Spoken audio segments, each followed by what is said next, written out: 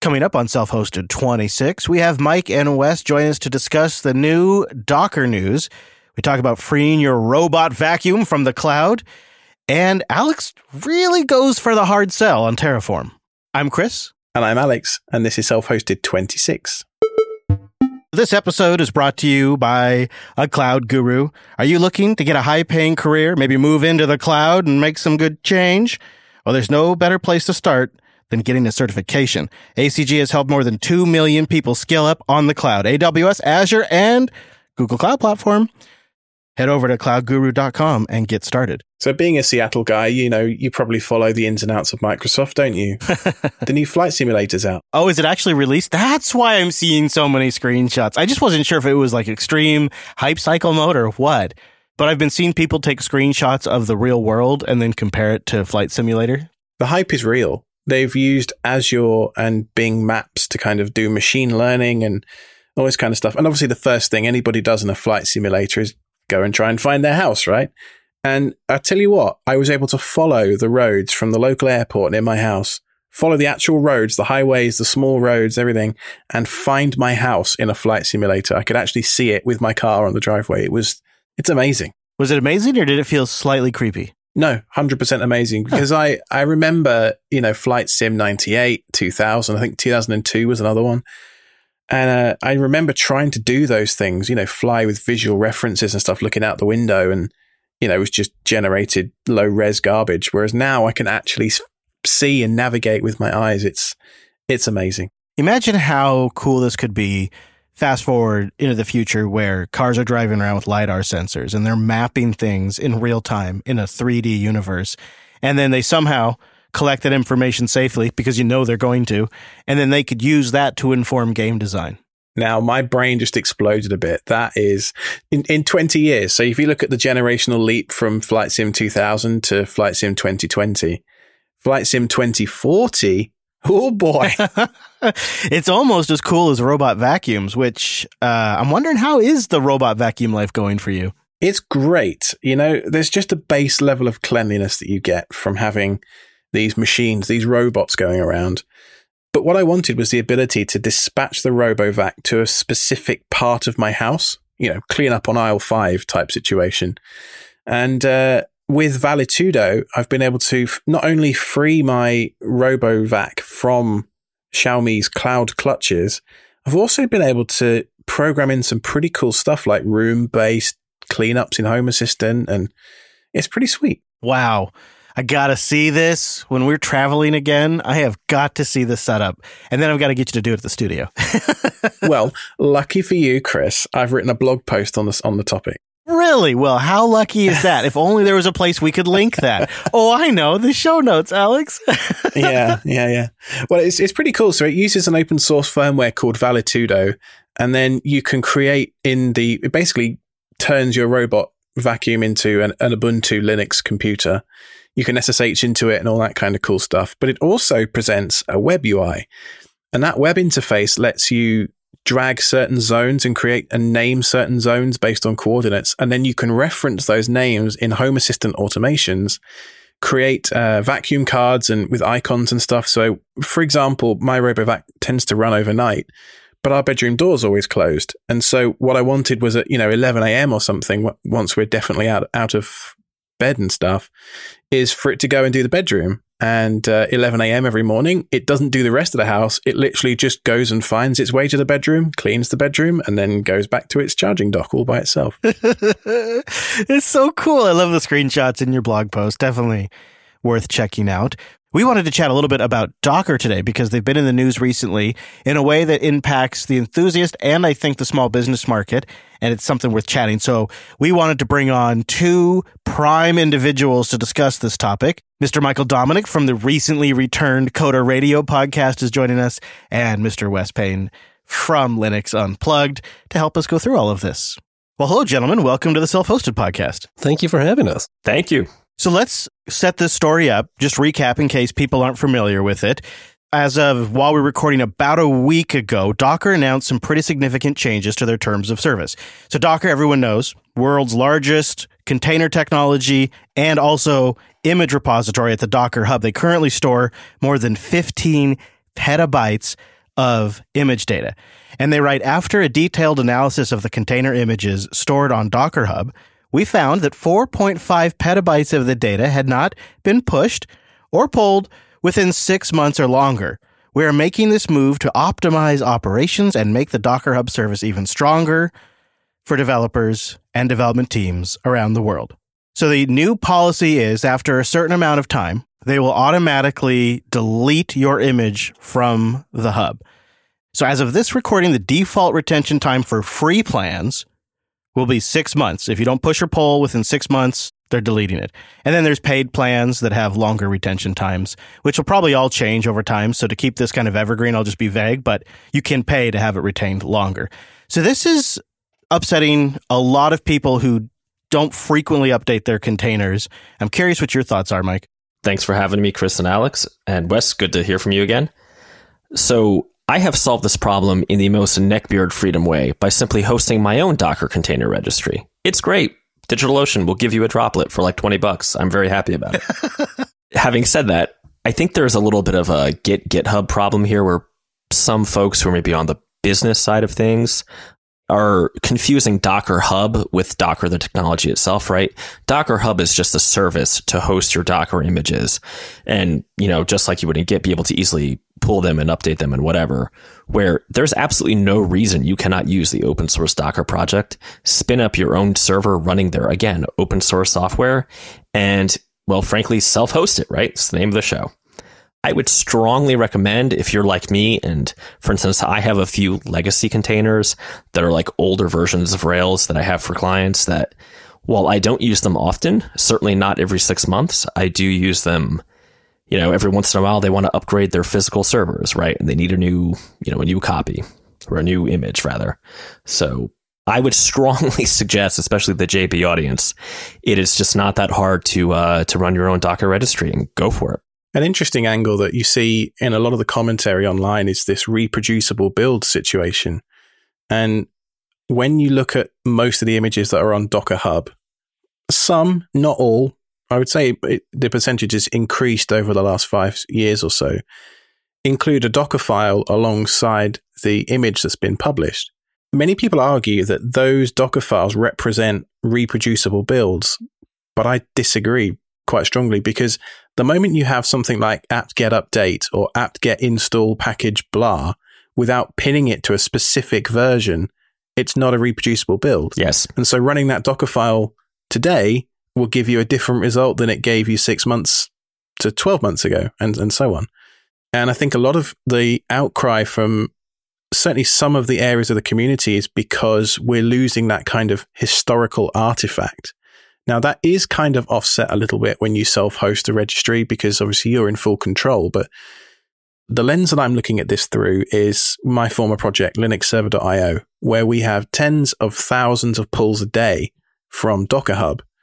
The bandwidth cost alone, even from DigitalOcean, who are very reasonable, it's just not sustainable for an open source project. Yeah, I think this is kind of where things get confusing, because Docker has been and still is a lot of different things, from the, sort of Moby-ish nebulous backends of how you make containers work at all. But then also this sort of community aspect, this common area that you could all share at. And yes, you can often go rebuild things, but that's not where people first meet Docker, right? Sometimes it's go build your first Docker file and build it that way. But so many people, and Alex, I think you're spot on there, especially, coming from Linux Server, using the great Linux Server images. Well, I'm just going to go pull down that software, and it's more of an application packaging format of this, these binary file system layers than it is anything about playing a role in a CI/CD system.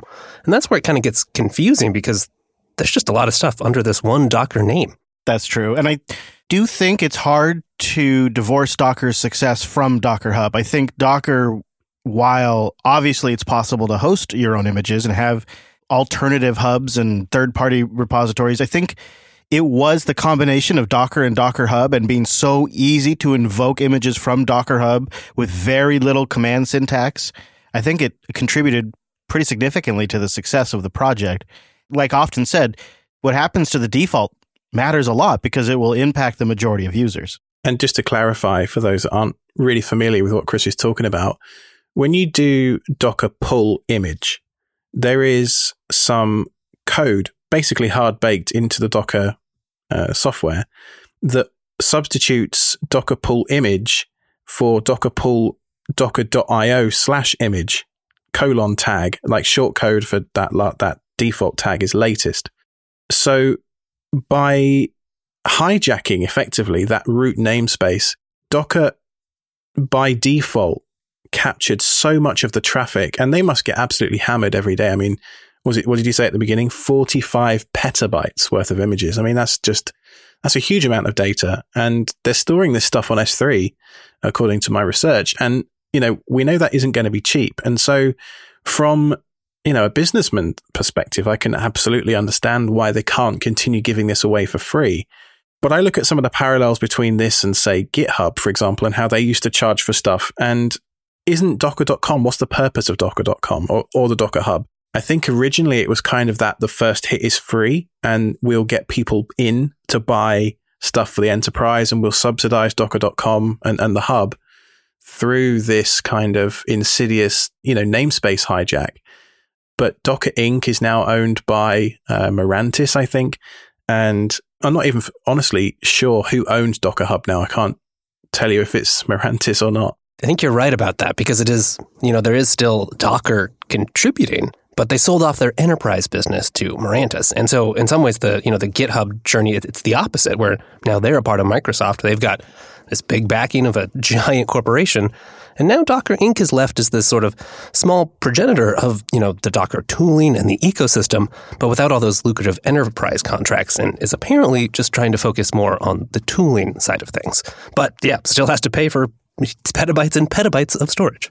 And there's the historical perspective here. Way back when we had them on Coder, when they were still .cloud, Docker was just a way for .cloud, the business, to sell hosting services, right? Like, they made their money charging you for running your applications.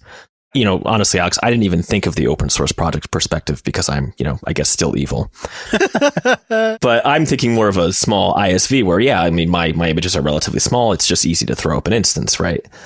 It's certainly true that now that their primary business is not, in fact, hosting your applications, that, these petabytes of traffic are got to be killing them financially. And you touched on it there, and I kind of bring it back to the original story. I think it is small businesses that are selling some sort of slow-moving piece of business class software to a client or a customer that are going to be hit the worst by this change, because it's entirely possible that a back office piece of software that runs a small doctor's clinic or an accountant's office may not get changed in 3 years. And so it could easily trip the 6-month window. And I could see if you're a small shop, you're just packaging things up into a container for your clients and you're publishing it on Docker Hub because it's simpler that way. Some scenario to that I could see impacting small business pretty significantly, but I think it's probably pretty easy for Docker to make the argument that if you're using this for professional services, you should have a paid account. I think I agree with you. So to work around this issue, a lot of the online commentary was, okay, I'm just going to write a cron job, a bash script that's going to pull this image every 5.99 months or whatever. Of course. Love it. But if you look at the small print towards the end of the announcement, the free tier limits you to 100 unauthenticated pulls every 6 hours and 200 every 6 hours that are authenticated. So again, this is coming at it from the Linux server perspective. If, let's say, even just, a few dozen of those users all ran scripts within that happened to run at, the last or the first day of the month or whatever, are you not able to pull images at all? Do you just get, sorry, rate limit exceeded, or what happens? And I think a lot of that fear for me is really centered around open source projects that rely on Docker Hub, because my day job is working in the enterprise on OpenShift, which has, built-in registries and everything's hosted behind the firewall. I'm not really too worried about Docker Hub from a business perspective because, like Mike said, you just spin up your own and it's super simple, and it's become the, dare I say it, the standard packaging format for the server. Yeah, Nginx's image, that's not going anywhere, right? There's a company. But you're right. I mean, here in the terms of service, they reserve the right to enforce if they want to. And that includes stuff like quantity of data, age of data, poll rate, and number of image auto builds.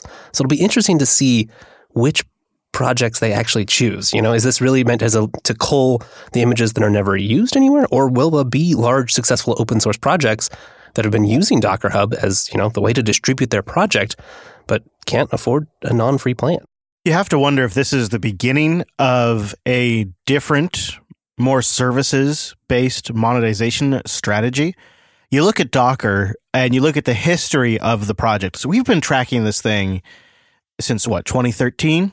And you saw a lot of really rapid innovation and security issues be discovered and fixed, and overall system level changes to accommodate containers happen really between 2013 and 2015. That's when the OCI launched, the Open Container Initiative. And that was really kind of creating an open standards body for containers. And we kind of got this normalized approach. Since really 2015, 2016, there hasn't been massive accomplishments or changes or innovations in Docker. They changed the name. Yeah, there's been a lot of weird company stuff going on. But I wonder if this is a bit of a hands-up approach saying, well, maybe this is how we're going to make money. They were pushing Swarm for quite some time, but clearly Kubernetes won that race. Mm-hmm. That didn't take off. And so now they're left having to, try to make, what's the point of Docker? We already have these images, right? We know that there's standards outside of their control, and all their sort of retooling around Moby.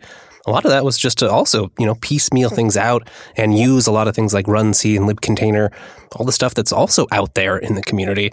So their role is just shrinking and shrinking. Yeah, and we know right now, as around the time we're recording this, they're raising money. They just got a $1.3 billion valuation. So they're on the market looking for an investor. I kind of expected Microsoft to buy Docker for quite a long time. Yes. Well, maybe. If you're buying TikTok, why not? Sometimes, the trying to raise funds initiative turns into a getting purchased initiative. That has happened in the history of tech companies. So am I the only one who's maybe a little too simplistic about this? When they were .cloud, and Chris, you and I spoke to them, their business was hosting your application and making deployment super easy. Yeah. Why can that not be the business today? Right. Because they waited too long, and now there's tons of places to host Docker containers for cheap. Sure. Did Heroku exist back then? It did, but Heroku was very expensive at that point, right? It was before Salesforce dumped a wad of money into them and said, lower your prices. I'd argue that that's probably the biggest one-click app competitor to that kind of model. Absolutely, yeah. And also, Kubernetes wasn't a thing. Yeah. And I know I'm probably slightly biased, but people like Red Hat hadn't woken up to Kubernetes, and VMware now have got their own Kubernetes, and anybody has a Kubernetes play now, and Docker Swarm is just not relevant. And I think if you look at the history of Docker as a company, their largest misstep was around that kind of 2016 timeframe when they kind of made an enemy of Red Hat, and then Red Hat decided to make Podman and Cryo and, basically stop shipping Docker. We liked your idea, but we'll do it our way. Yeah. Alex makes a great point. AWS, Red Hat, all the big services. I think even Azure offers Kubernetes support now, right? Yeah, they do, yeah. The future will be interesting. So they're getting an influx of $75 million. These are all according to people familiar with the matter. The deal's supposed to close at the end of this month, and it looks like they're going to use the funds to hire salespeople, marketing team, and have them go after corporate clients, according to people familiar with the matter. So Docker apparently sees the future in corporate. By the way, what was interesting during this entire process, they've only increased in $1 billion valuation since they were last evaluated in 2015. Interesting. There's also sort of a lag in a lot of this stuff. There's still maybe smaller or just lagging behind enterprises that haven't made the shift fully into the containerized world or just starting to play in that space. And I wonder, a lot of the developers I know who maybe aren't super into the technology but need to use these tools, they've recently tried Docker. They've been using Docker. I think we'll still see the Docker name being used, at least on the command line, for a while to come, but it'll be interesting to see if, eventually just the other sorts of tools supplant them as the default. It's the Kleenex of containers. Exactly. So moving on to Terraform, let's have Wes stick around. Thank you to Mr. Dominic for joining us, and shift gears to news. This is a news-heavy episode, and shift gears to Terraform 0.13. Now, most of you are probably wondering why on earth this is even a big deal. 0.13 doesn't sound that important. Well, Terraform have revolutionized the way that I deploy infrastructure. So for those that aren't even familiar with what Terraform is, it's a way to declaratively define infrastructure as code. Much like we would do with a piece of software, we would say, here are our dependencies, here is what, the various different interfaces we have and stuff like that. We can do the same with our infrastructure. We can say, I want this, let's say a droplet, for example. I want this firewall rule to allow traffic on port 80 to this IP address, et cetera, et cetera, et cetera, right? And the benefits of doing this stuff with Terraform is that you can store it as code in a Git repo. So you can version everything that's happening. So let's say that I am part of a development team at work and we want to, change the size of our default droplets from the $5 to the $10 one, for example. I can go in and make that change, but I have to commit it to Git in order for that change to be picked up by my CI pipeline and then push those changes to production. So it's basically a way of enabling a paper trail for infrastructure changes. Now, the reason that 0.13 got me so excited is because I use it a lot at home for doing home lab stuff with OpenShift. And with 0.13, you can do something which doesn't sound like a big deal until you've tried it. Terraform has this concept of count. And what that lets me do is it says, right, I want 3 web servers. Count equals 3 on my web servers. Traditionally, that only worked at the resource level. So each thing that you create is a resource. Now I can define a module. So what that lets me do is reuse different bits of code from across the code base. Now I've written a blog post about this because some of these concepts are a little abstract to explain in a podcast without making it sound super duper boring and training-y. No kidding. So in the blog post, I talk about count and modules. And so what this lets me do is write reusable chunks of resource definitions that I can then call from the parent module. So I can create, one file that defines how all of my droplets are created. And then I can recall or reuse that piece of code from anywhere else in my code base and pipe in a bunch of variables in real time. It's super duper cool. And if you aren't using Terraform or any kind of automation to create infrastructure, I highly suggest you take a look. Now, Wes, you use Terraform a little bit, don't you? I do. When Terraform first came out, I was so excited because, especially at the time, I was using a lot of AWS. And after you have a few people, maybe a couple different generations of teams that have all gone into the console, which, as people who use it know, keeps adding more and more and more buttons to click, you've got this infrastructure that, yes, you can document it, but it's a real pain because there's all kinds of different systems, different networks, different VPCs. How many databases, how many instances did you spin up? Were those settings the settings you meant to, or are those just the settings that you applied at the time and they don't make sense anymore? And with Terraform, you've just got all of that packaged for you right there, let alone the advantages you can have because, the AWS API is different than the DigitalOcean one, but it turns out I've got infrastructure on each of those. I don't want to have to wrap all those API calls up myself. Well, Terraform took care of that so nicely. And you're right. I think one of my biggest complaints about it, it's doing a great job, and I like the configuration language, HCL. It's declarative. You get to say, this is what I want. And instead of telling the computer how to do it, Terraform has modules, has functionality built into it to go build those things out for you in the real world. But I have noticed having to repeat myself a little more than I would like and made me wish that I could reach for a little more full-powered language or something. So these changes, huge. It's one of those changes that when it came out or was announced anyway, I was like, this is the way it should have been. It's one of those changes that you just think, yes, this is a good one. This is absolutely needed. And you touch on one of the most important things about Terraform for me is how it basically abstracts you away from the underlying infrastructure. So I can write code that will target VMware and Amazon and DigitalOcean and Linode and insert all of the other cloud providers as well. I think KVM recently got some updated stuff for Terraform. I think Proxmox might have done as well. So, there is no real excuse in my mind, at least, not to be using these kinds of things to automate infrastructure deployments because let's face it, we've all been there. We've all installed a server and we're like, how did that get there? 6 months later, how did I deploy this? Which image did I use? Which firewall rule applies to this particular thing or whatever? And by having your infrastructure as code, it's there right in front of you. The answer's always there. So what's it going to take to convince Chris to use it, though? That's what I want to know. That's a good question. Raspberry Pi support? I can't help it. I have to. Well, the thing is about Terraform is that it's at the infrastructure layer. So it's more about creating virtual machines and the ancillary stuff that goes around them. So I would say for configuring the Pis themselves, Ansible's probably a better bet. And I tend to use Ansible for configuring the machines once Terraform has brought them up. Right. Let's see. We often see a lot of confusion about, which tool should I be using? Because, Ansible technically can do a lot of what Terraform does.